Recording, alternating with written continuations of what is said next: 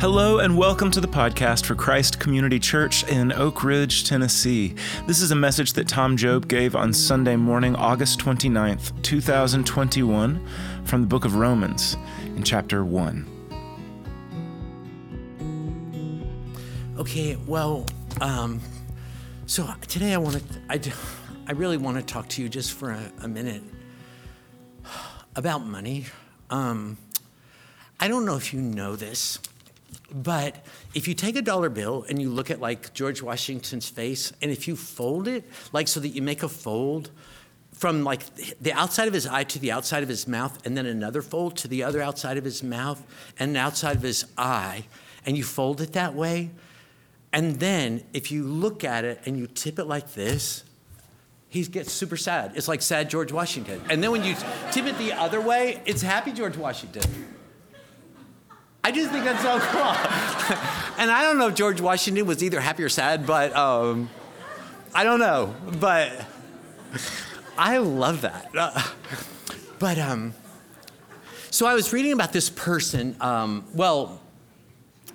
So you know, like, there was an Augustinian monk, and he was super, like, just vexed about his relationship with God, and he felt like he had to pay for all of his sins, and he used to like starve himself, and he would sleep in the cold with no blankets so he could like try to expiate all of his guilt, which I don't know what he did. It wasn't much, but he thought it was a lot. And then he became a professor of the New Testament at the University of Wittenberg, and he hadn't really read it that much, and he started to read it, the book of Hebrews and Galatians in Greek, but particularly the book of Romans. His name was Martin Luther, and as he was reading it, he just said, he said, it just became, I was thinking about the righteousness of God, which used to terrify me, but as I meditated on the book of Romans day and night, I began to understand that the righteousness of God wasn't something that you work for. It was a gift that God gives you by faith, and you don't have to do anything to get it, but receive it. And he said it became like the gates, that book became like the gates of paradise to me. And you would think, like a person who believes that, like those of us who, like, we believe that good news, that we should be like the most joyful people in the face of the earth. Like Peter said, even though you've never seen him, you love him. And even though you don't see him now, but you believe in him, you rejoice with a joy inexpressible and full of glory. And like people who believe that message should be like the most joyful people like on earth, like all the time. And Martin Luther, like he was, and then he wasn't. I mean, he was amazing, and he wrote amazing things, except when he wasn't amazing. And he could be like super angry, and he could be hateful, and he could be super vulgar. And he was an anti-Semitic racist. And I'm like, how is that possible? Like, aren't people who believe this, aren't they supposed to be the sweetest and the kindest and the most joyful people ever? So, like, if you read that book, like if you read the book of Romans all the way through, and then you get to, well, not all the way through, but then you get to chapter 12 where he says, okay, if you've read it up to this point, this is what we should be like. People who believe what I've written up to now, he said they should be like a bunch of things. But and like in verse 10, he said we should be people who are devoted to love. Like we should be, it's a Greek phrase that uses about 3 different words for love. We should be the people who love, and who love loving people. And if you ask, like, so are the Christians those people? Like, if you ask just like a general person, I don't know what they would say, right? Would they say that's us? And he says in that same verse, chapter 10, he said, we should be the people who are the first in line to find the value in every person, like that just value everyone. I mean, this is weird, but I thought when the vaccine came out, it would be like people who believed in Jesus, because they just value everyone. Who would be the first to say, I'm getting it? I'm getting it because there's a single mom who works in a restaurant and she's lost her job, and we need these restaurants to start up again. And there's a Latino mom, and she's cleaning hotels, and she doesn't have a job now. And I'm getting it for everyone because there are people that are sick, and they have, and they don't need to die of this, and I'm going to do my part. And then you find out that there's a certain demographic of evangelicals who are the least vaccinated people in this country, and I just don't get it. I just don't get it. There's a place in verse 13 where it says, if you believe what I've written up to this point, you should be people. It says practice hospitality, but what it really says is that we should chase after loving the Xenoi, the immigrants. We should be the first to go after them and just reach out to them and welcome them and love them because of what I've written to you up to now, up to chapter 12. And it's just like, why isn't it that way? Like, why? So that's been the biggest perplexity of my entire last whatever. But it's just like, why does the message of Jesus, why isn't it more transformative? And sometimes I think, if everybody would just read it, and read the book of Romans, and I thought maybe that's the problem. So sometimes I think, in my own life, things that I've believed have been things that people have told me. I didn't accept Jesus till I was 20, but the people said, you know what the Bible says? The Bible says this, or the Bible says that, and I was like, okay. Love. In the New Testament, love is not an emotion. It's an act of the will. And I thought, okay, that seems weird to me. But if you say so, I guess that's what I believe. And then you read the New Testament, and it's like, that's not what it says. Peter says, having purified your heart for a sincere love of the brethren, love one another fervently from your heart. How is that not an emotion? Why would anybody say that? They just say it, and people pass it on, and people believe it. In Hosea chapter 11, God said of his own people, he said, I can't give you up. I should give you up for what you've done, but I can't do it. All of my compassions are on fire. I'm not going to give you up. How is that non-emotion? I don't know. So there's just things that people say, and people pass them on, and people believe it, but it's not what the Bible says. So people talk about praying, so how should you, this is the way you should pray, Acts, A-C-T-S. When you pray, first adoration, and then confession of your sin, and then thanksgiving, and then supplication. And the last thing you do is ask for what you want. Okay, I get that, I guess. It's not really in there. It's when Peter was walking on the sea and he started to sink, oh, most gracious and glorious Jesus, he would have been 17 feet underwater before he got to the thing. He said, Lord, save me.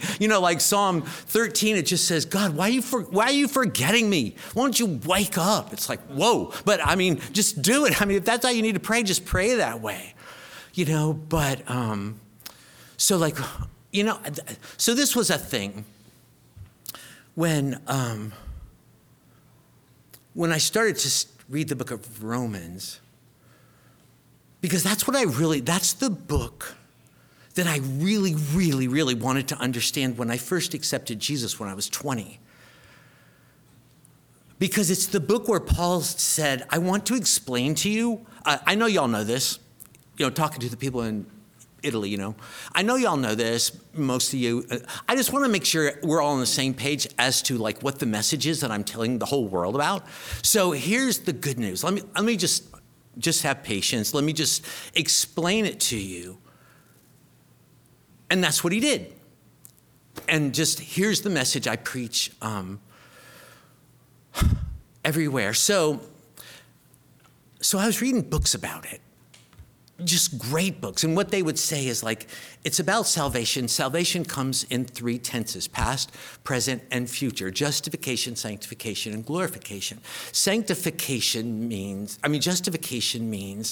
that you're saved from the penalty of sin. Sanctification means you're saved from the presence of sin. Glorification means you're saved from the, it was so simple. I've totally messed it up. But justification, you're saved in the past from the penalty of sin. Sanctification, you're saved in the present from the power of sin.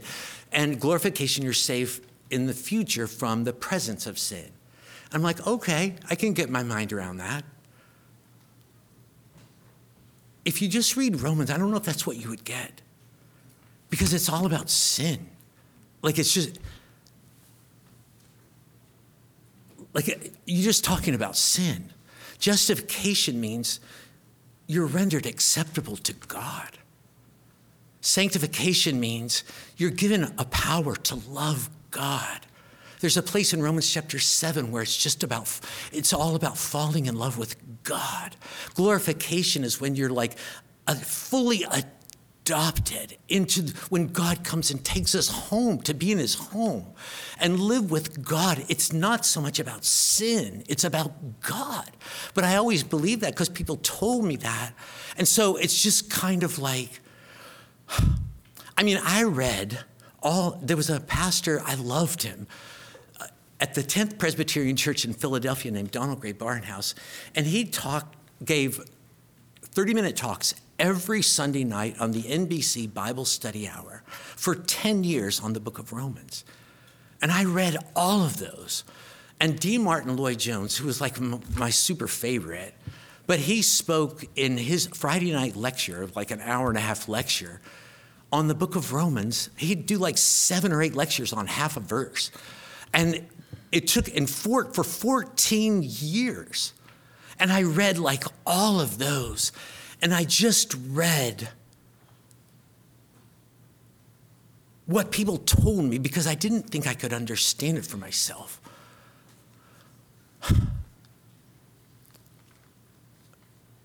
But then I found out you could. Like you could just read it. You can just read the New Testament and you could just say, speak to me. Like, I don't want somebody else to explain this to me. I want to just read it. So I've been asking myself, why is the message of Jesus, why hasn't it been more transformative? Like, people who believe in the gospel, why aren't they the people who love, and who love loving people? Why? I know we should be and some are, but not everybody is. Why isn't everyone the person who I just value? I'm the first in line to find the infinite value in every individual.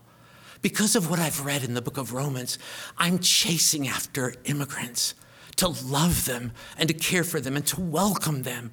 Why isn't that like just true of everyone? So I've been asking myself the question, what is there in Romans chapter 1? What is there in Romans chapter 2, chapter 3, chapter 4 that would be so transformative that it would make you into that person? So that's kind of what I'm doing. And it's kind of so this is what I came up with. Like and you read chapter 1, if you knew what God was like. You read chapter 2, if you knew what we were really like. If you read chapter 3, if you knew what Jesus did about that, then according to chapter 4, and you really believe that, you'd be the most joyful person in the world. So I found something is this making sense? Like that's, okay. So I found something in Romans chapter 1.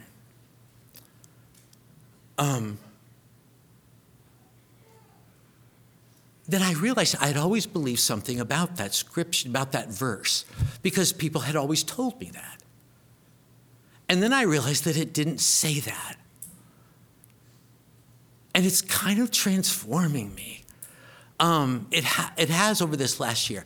So it's kind of like if you really knew what God was like, if people really knew what God was like. So that's what he kind of talks about. So in verse 18, so like I'm going to tell you like this, the amazing news of Jesus, the most greatest message ever. Before I get to the good news, I need to tell you some super bad news. And that's in verse 18 of chapter 1, all the way through chapter 3, verse 20. The bad news is we really need this good news because we've really made a gigantic mess of everything. But he starts out by saying, and I'm thinking, if you really knew what God was like, and he says, so the wrath of God is revealed from heaven to all ungodliness and unrighteousness of men who suppress the truth in unrighteousness because there's stuff that you could know about God, invisible stuff that everybody knows about God, that you could get just from the creation, and people don't want that. So they just kind of say to God, I totally disrespect who you are. I'm not going to let you be that person in my life, and I totally disregard your will. Like, I'm going to do this my way. And then he said, and so God just gave him up. And I'm like, that's not super cool. I mean, like, if you're trying to tell me about God and how transformative it is to know his heart, that doesn't seem super transformative, like that God just gives up on people. I totally don't believe that's what it's saying. I don't think that he's saying that God gives up on people. When Paul said that, you know, that when people make their choices, and we've all done it, that we're going to disrespect the heart of God and we're going to disregard the will of God, he just gives us over. But that's the same word. It doesn't mean he's giving you up. It doesn't mean he's giving people up. It's the same word in chapter 4 where he said he gave over his own son. It's the same word that Paul uses in 1 Corinthians chapter 15 where he said, I gave over to you the good news. I think that what Paul is saying is that people have basically said, I don't want to do this God's way. I really want to do it my way. And God's like, okay, this is not going to be good.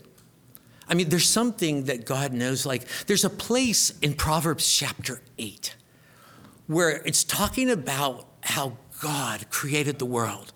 And in Proverbs chapter 8, right beside God, there was a woman. And her name was Wisdom, Chokmah. And it basically means she's the one, like the wisdom is how you should live your life, like how you should live with your money, how you should be a friend, how you should talk, how you should live sexually, all that stuff. And wisdom is saying, I was with him when he made this world. I'm part of the fabric of the world. And if you live life according to God's way, it's going to be good for you. And if you don't, it's not going to come out good because that's the way the world is. And that's the way the world was made. Here's another thing that people told me, and I was like, whatever. They always said, God doesn't care how happy you are. He cares how holy you are. And I don't believe that. Like, I believe that God super cares how happy you are. And I also believe, unless you're holy, you can't be happy. I mean, I think that people who are actually holy are the happiest people in the world. And people who are unholy, the world is made in such a way that that's not going to lead you to be a happy person. It's going to lead you to be an unhappy person. And happiness is like important. But anyway, it's kind of like when God gave people up, he's basically saying, if you're going to go down that road, go on down it. I gave my son for you. I have a great message I want to give to you. And when you get to the end of that road and you're ready to give up, I'll be there. You know? And so, anyway, so then Paul said, let me kind of line this out for you. And he starts talking about, Thomas read this for us. He starts talking about sexual choices that people make and sexual lifestyles that people choose. Thankfully, I don't have time to really get into all that, but I will say this, though, that because people make, like, sexual choices that people make that disregard the will of God, it doesn't mean that they're not worthy of all the rights that this country affords everyone. And it doesn't mean that they're not worthy objects of the love of Jesus that we're supposed to show to everyone. And if people make sexual choices that are an expression of disregarding the will of God, Paul, he goes on to list some other ones.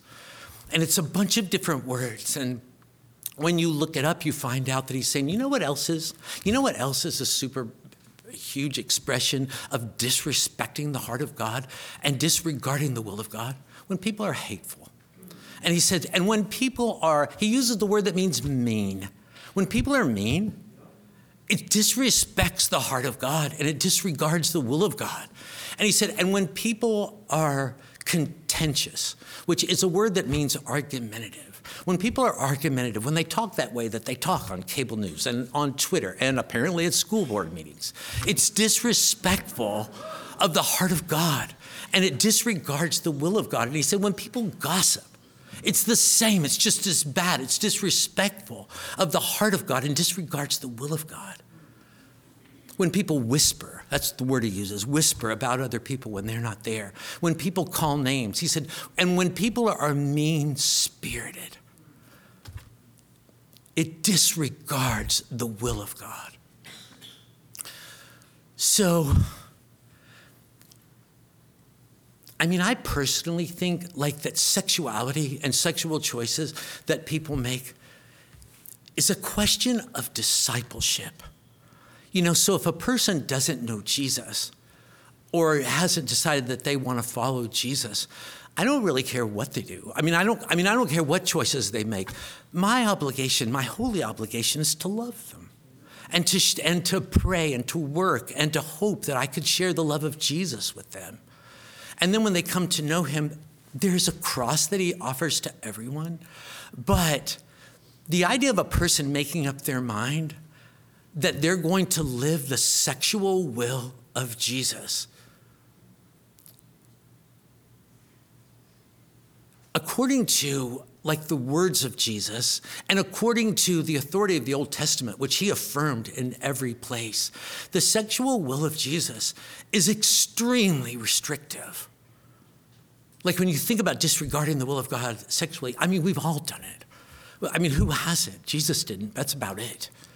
But the sexual will of Jesus is extremely restrictive. Like the picture is the idea of like, a man and a woman. Well, maybe, back then it was kind of like teenagers mostly, but, when they got married, but a man and a woman making an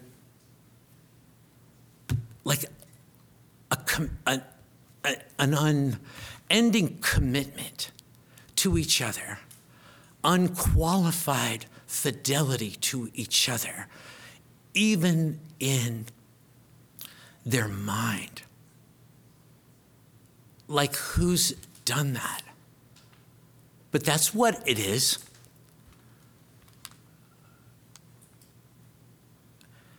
And you think, how does God, why is he so restrictive that way about sex? Well, the idea is that he created us. If a person invents a car, and so they have an owner's manual, and the owner's manual says when the oil light comes on, for this car you need to put 10W30 Quaker State. That's the only thing that'll work. And your oil light comes on, and you think, well, I don't really have that. I do have a bottle of, it's a 2-liter bottle of Diet Coke, and I think, it's, it's black, it's liquid, kind of like it. So, I think I'll use that. You can. You will blow the engine up. And so, but the idea that God created human beings, if you go to Genesis chapter 1, with human beings, with a longing for intimacy. There's just something in the human heart that says, I'm looking for my bud. I'm looking for my buddy. She'll be back on Wednesday, but I'm looking for somebody, and I want to be intimate. I'm looking for intimacy. I'm looking for that person that I can be naked with, and just physically, emotionally, psychologically, in every way.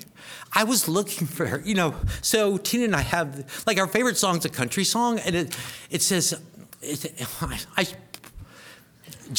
goes just like a tree along the riverbanks, spreads its branches to the sun above. We spend our lifetime looking for a friend because everybody needs someone to love. Wednesday. It said, I wanted you. This is the way I felt. I wanted you since the day my life began. I heard your footsteps running just beyond my mind. And ever since that moment, I've been reaching for your hand, hoping you'd be reaching out for mine. And that's how God made my heart. That's how God makes the human heart. And then he invented sex, that it would be something that would be so fun and so joyful and so sweet and so crazy and so kind. So he made the first man, like the first two humans, and it said they were naked and they had no shame. And it's like, that's what a person is longing for. Like God made us that way, to want to find your buddy, your person. And I'm walking through my life with this person, and I don't have to protect myself from her in any way, and she doesn't protect herself from me in any way. If we don't have shame in our relationship, if you read Ephesians chapter 4, where it says you shouldn't really criticize anybody, say any critical words.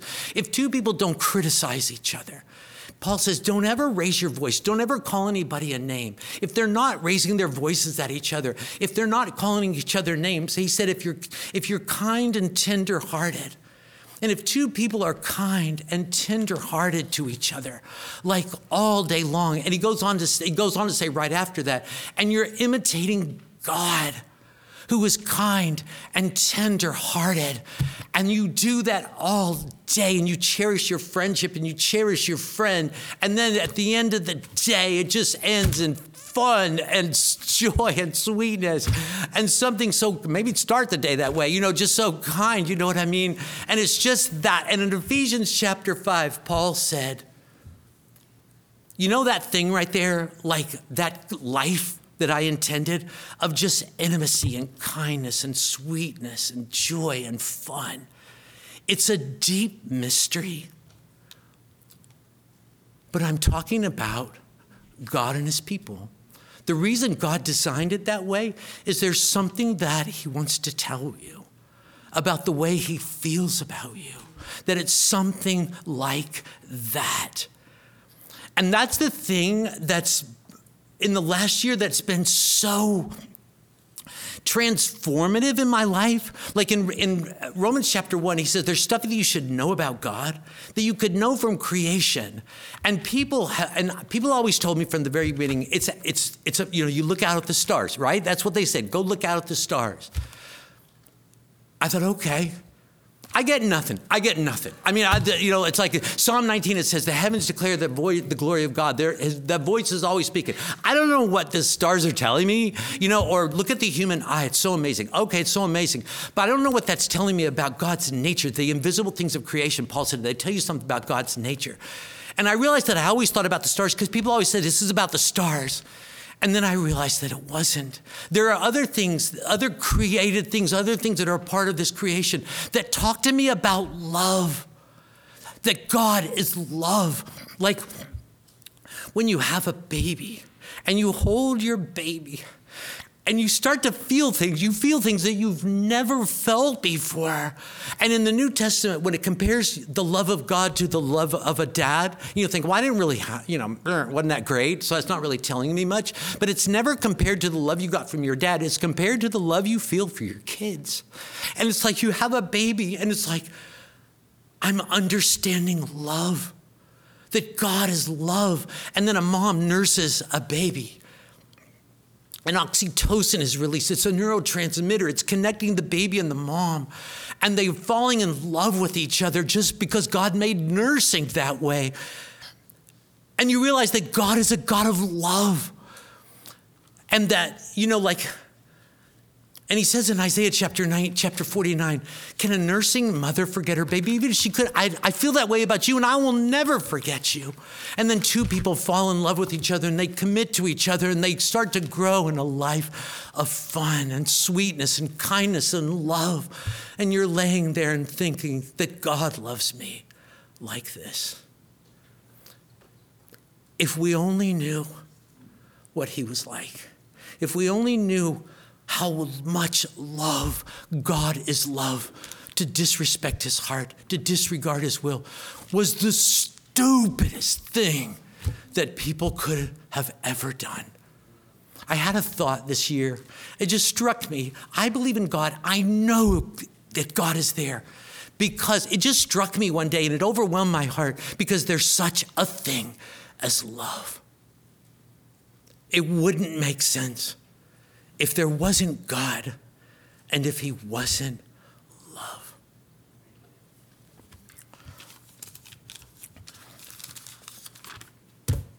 Can I read you one? I've gone over. I won't next week, I promise. But can I read? This is something. There was an Austrian psychiatrist named Viktor Frankl who he wound up being arrested by the Nazis, and he spent World War II in 4 concentration camps. His wife was in another, and he survived. She didn't. But he said one morning they were walking out to do road work, and it was icy. And they were just carrying, leaning on each other and hobbling along. And his buddy said, "What if our wives could see us now?" And he said, "I thought about her face. It's all I could think about. Was thinking about her, and a thought transfixed me. For the first time in my life, I saw the truth as it is set into song by so many poets, proclaimed as the final wisdom by so many thinkers. I grasped the meaning of the greatest secret of human poetry and human thought and belief. The greatest secret they had to impart, the salvation of man, is through love and in love." And it's just because God is love. Thanks, Lord. I have nothing practical to share, but that's changing me to know it and to believe it, that woven into the fabric of the universe is love, because that's what you are. That's who you are. You are love.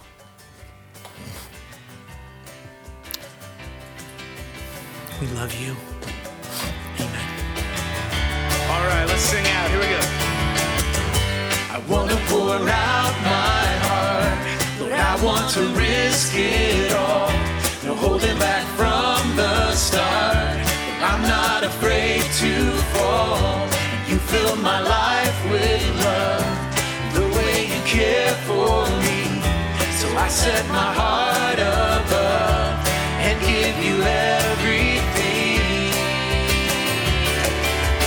I want to love you, Lord. I want to feel it. I want to say the words, live it and breathe it. I want to love you, Lord. I want to feel it. I want to say the words, live it and breathe it. You loved me when I was lost. When I ran, you followed me. You paid the highest cost. You died to make me free. You meet my every need. You comfort my weary heart. You never stop watching me. You promise we'll never part. I want to love you, Lord. I want to feel it. I want to say the words, live it and breathe it. I want to love you, Lord. I want to feel it. I want to say the words, live it and breathe it. I want to love those you seek, to see them the way you do. I want to care for the weak, to go to the world like you. Help me give my life away, when you gave all for me. Lord, give me the love to say I would do